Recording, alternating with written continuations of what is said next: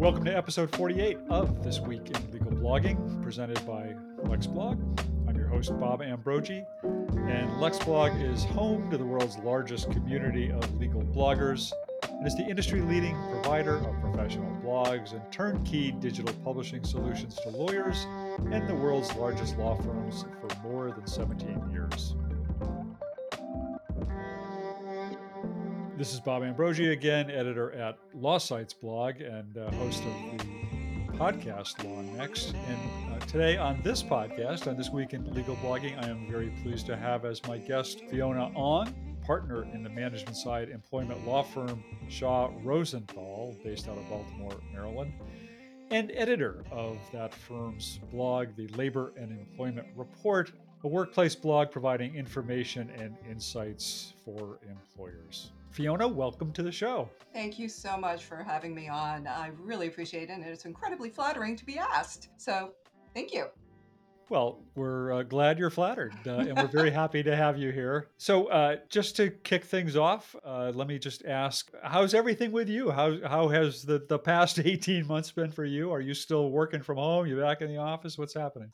Exhausting, right? It has been the craziest year. I mean, the amount of work that we've had coming out of this pandemic has been just incredible. Starting back in March when things were starting to close down, everything has a workplace impact. Everything. And Right. there have been all these new laws and orders, and every single time something comes out, I've spent hours and hours reading Families First Coronavirus Response Act or the American Recovery Plan and trying to figure out what it means and put it together in some sort of fashion that we can explain to our clients and, well, frankly, to my colleagues so that we can understand what impact it has on our many, many clients. And it's just been a real sprint over a past 18 months, which really is more of a marathon, but a sprint, nonetheless. So it's been crazy. Yeah.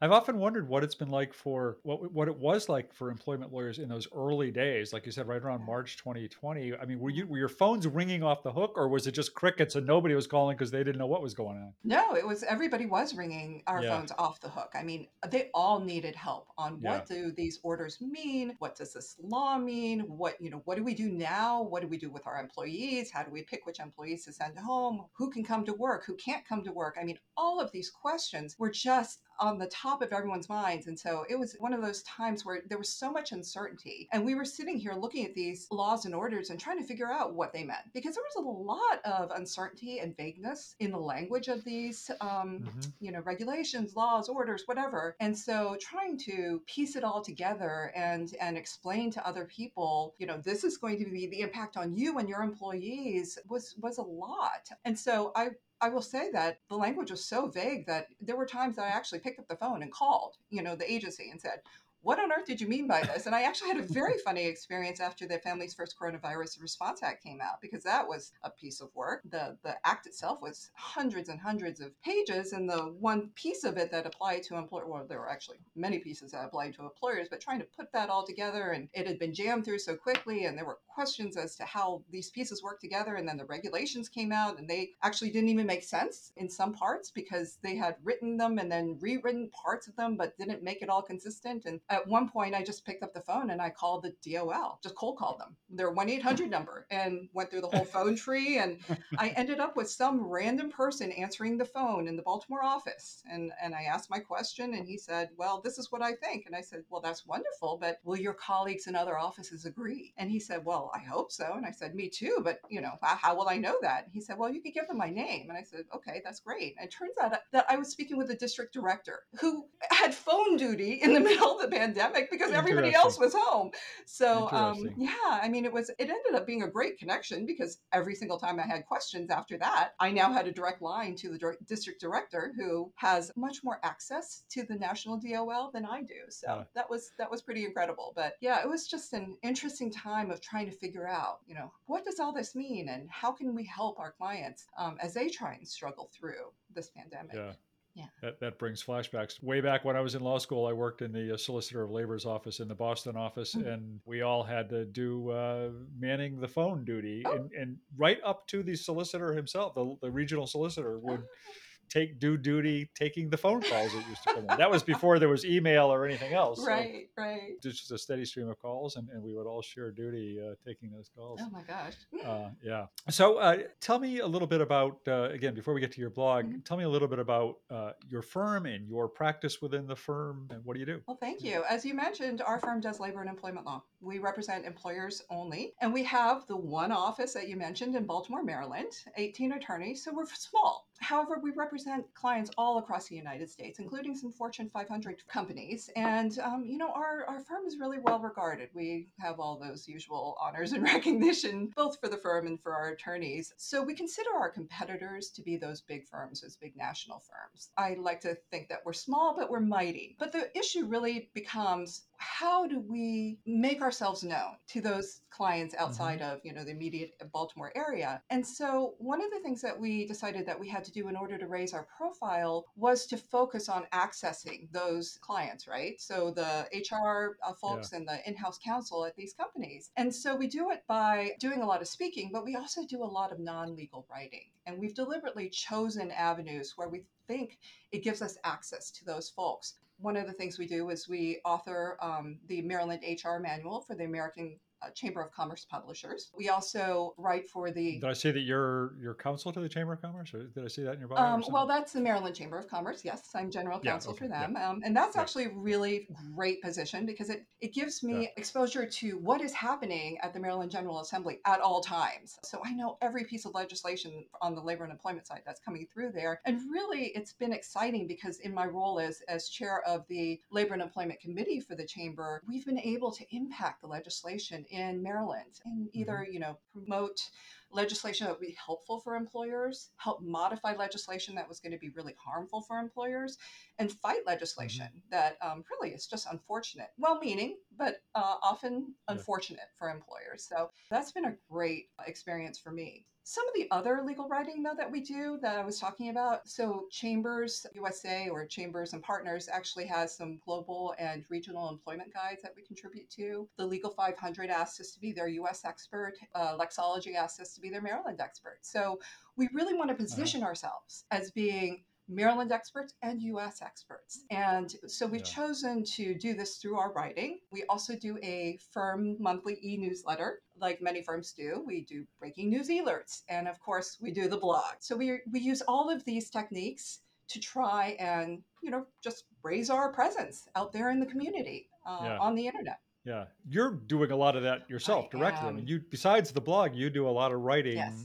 And I was again looking at your website and your profile, and saw like a recent announcement that you were recognized by Lexology as its legal influencer for the U.S. I don't even know what that means, but I know my kids think it is hysterical that I am an influencer, right? I think it's pretty hysterical too. It's interesting because our firm has taken the position, this type of writing, there's a real different skill set involved in this kind of non-legal writing than your normal legal writing, the briefs and the memos and the motions. And so not everyone at my firm has the interest or the knack for this kind of non-legal writing. It's much more informal, right? I think of it as being more of a conversation than a lecture. So what we decided as a firm was that I should take on the primary responsibility of this non-legal writing with the support and assistance of my partners and colleagues as necessary or as I request. And so, yes, as you see, I am really the one doing most of the writing, but not all of it. With regard to the blog, what happens there is, yes, I write about 75% of it, but there are different ways for my colleagues to be involved. So sometimes... There are a bunch of authors listed there. I don't know how often they all some write. more than others. Yeah, there are a few that, I'm not sure that they've ever written anything, but there are a few others that do pop up more often. And so the way it comes up is that, maybe one of the partners will say to me, gosh, I just saw this crazy story. I want to write a blog on it. And I'll say, fabulous. So, for example, Lindsay White came in one day and she was so annoyed because she had just read this article about how employers are asking applicants about their pandemic passion projects. And she thought that was so incredibly offensive because so many people during this pandemic are struggling to make ends meet. And that question just assumes that people have the time and the luxury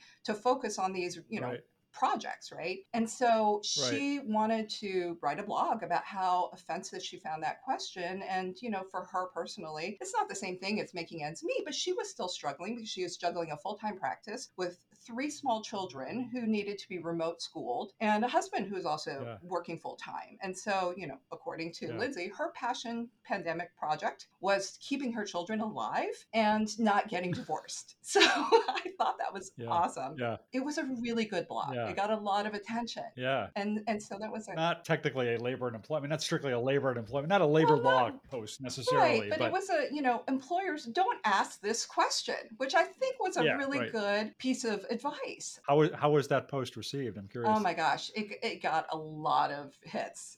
People Yeah. really enjoyed reading that blog. I think it's Wolters Kluwer. They do a daily labor and employment report, newsletter. And each week they have a section they call noteworthy blogs. And so Lindsay's blog, of course, made that list that week because it was just such an interesting, take on something that's happening right Yeah. now. Right. Yeah. Yeah. So another way that people at my firm will end up writing for the blog is that somebody will circulate a summary of an agency decision or a memo or regulations or a case, and I'll shoot something back saying, "Hey, you've basically written a blog, so let's just polish it up and use it on, our blog."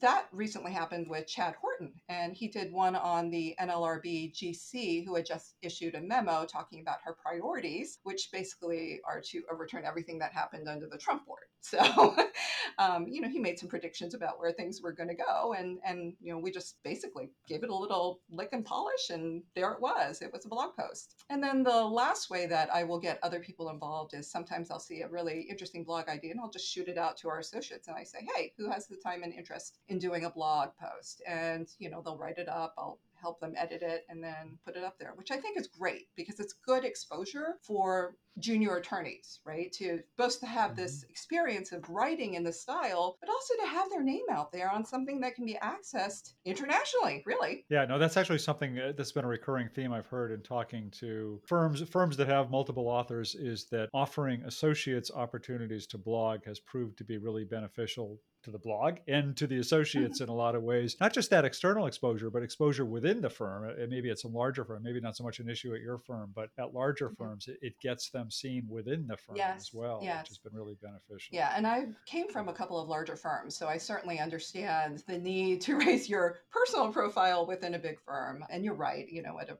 firm with 18 people, it's a little hard for us not to know what else is going on with our colleagues. But yeah, Yeah. it is a good thing. Yeah. So, I mean, what about you Mhm, directly? You said you write 75% of it. mhm, You're the editor of it. mhm. You also have all this other writing you're doing and a law practice that you're doing. How do you make that all work? The fact that I have the support from my partners in focusing time and attention on this type of writing is, obviously a huge part of it. And I think that's really wonderful that our firm recognizes the value in this type of work, in this type of writing that isn't just billable hours, right? And so Yeah.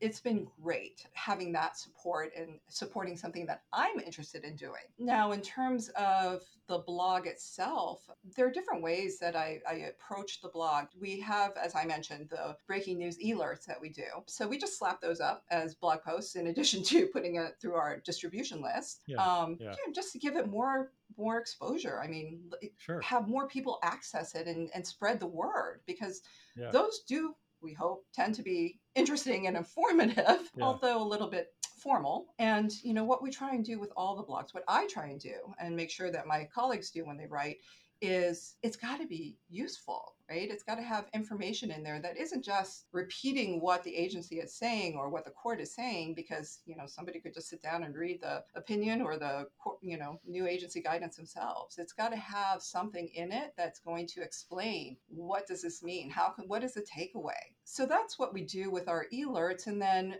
I take that same approach with the more informal blog posts that I create, where I'm looking for something fun, crazy, weird fact patterns, strange situations, extraordinary employee misconduct is sort of a sporadic theme that I use. People do crazy things. I mean, they just do completely insane things. And those are really fun to take those facts and spin them and make snarky comments about them, but have a lesson. somewhere in that blog, it's got to have some substance to it. That's my philosophy. Because if it's just fluff, well, that's fun to read, but it's not going to be memorable or useful. And so it's like having a junk food diet, right? It's not healthy, not going to be productive. And I tried to take that particular approach with the recent blog that I did on the employee who wanted to bring his dog to work, right? So it had a little weird situation, some fun facts in there that I could play off of. I could bring in the fact that I have a dog and I love my dog and he's an adorable dog and he is definitely not any kind of, emotional support or service dog. But I was able to use that very fun case and talk about the difference between service animals and comfort animals or companion animals, emotional support animals, because those are all very different, right? The service animals versus these others. And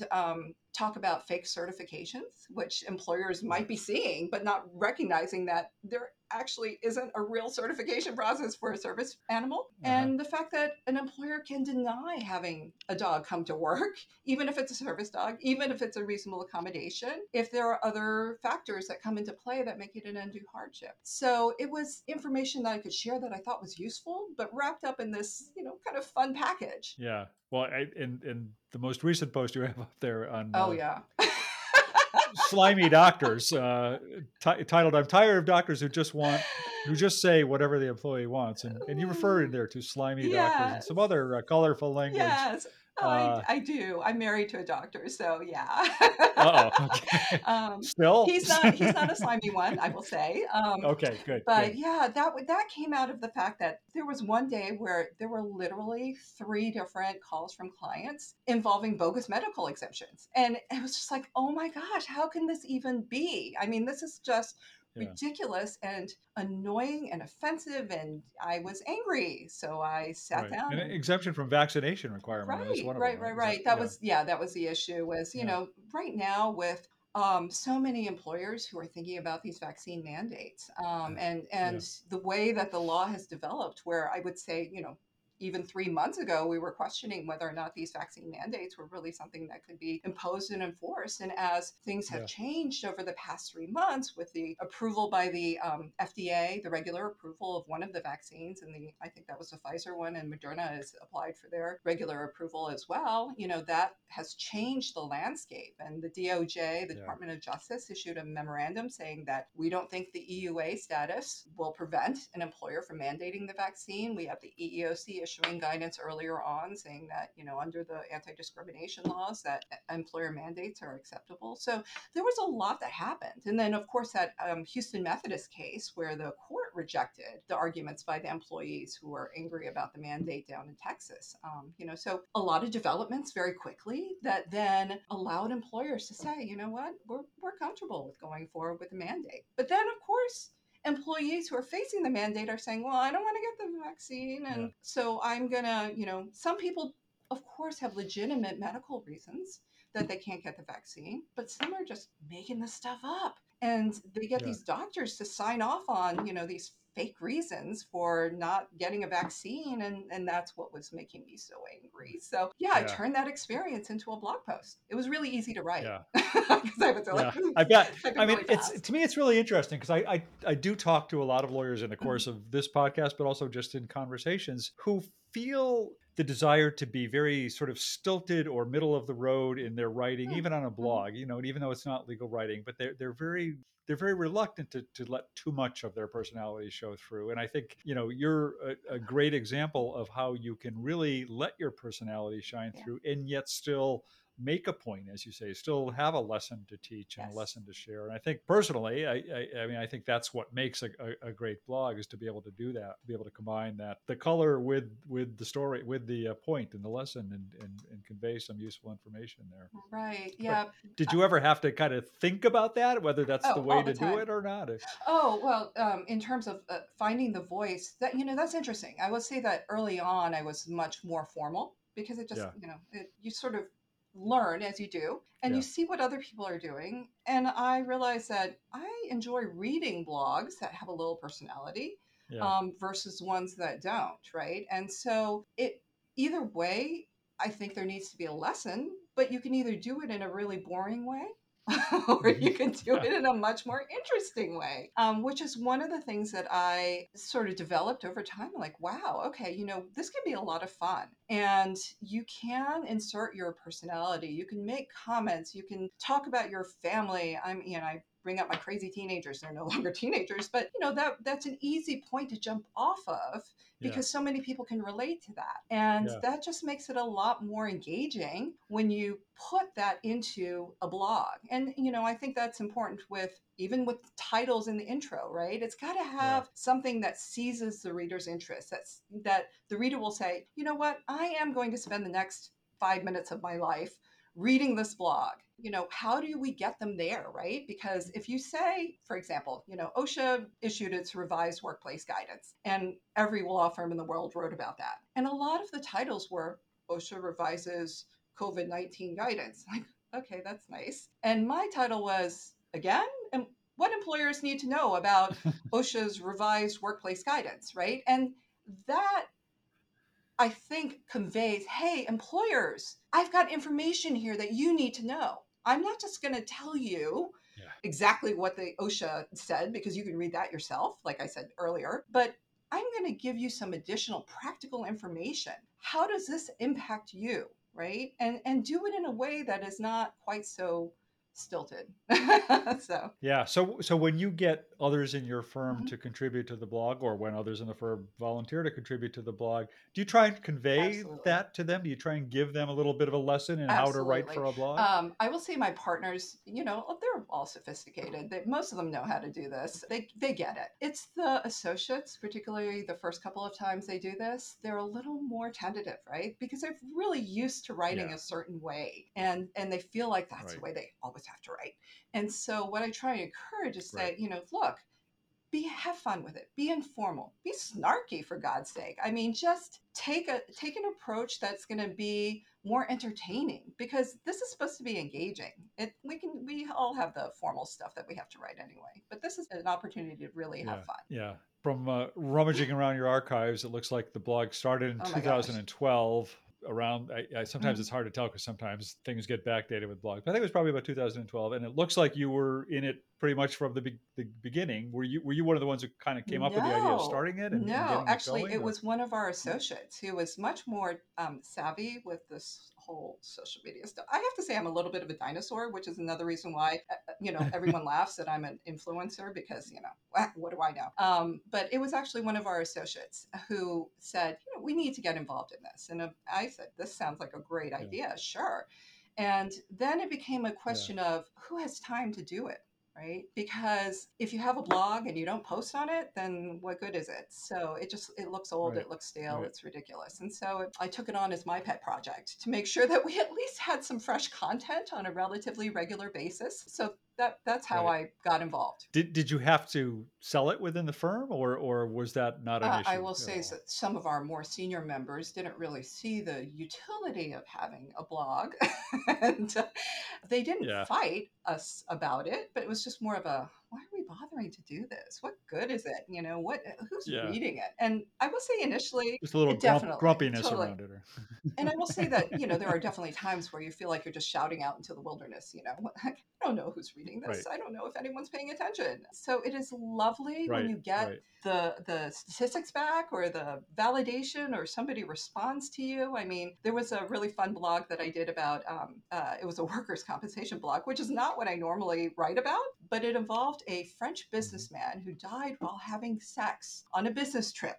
and it was covered by workers' comp in France. And so it was just such a weird article. And I took it and I turned it into okay, well, this is what happens in France, and this is what they did in Australia, but let's talk about what they would do in the US. And, the fact that different workers' comp laws vary from state to state. And I consulted with a workers' comp attorney friend and what would happen here in Maryland. And it was a really fun blog to write. And that one got a lot of attention. I had people emailing me from Canada and I think somewhere in Asia about how they enjoyed this blog, which was like, wow, I have an international audience. That's amazing. So the verdict, is it covered in Maryland? Probably, which is odd, right? It does seem like it would be a frolic, but yeah. Mhm. Yeah.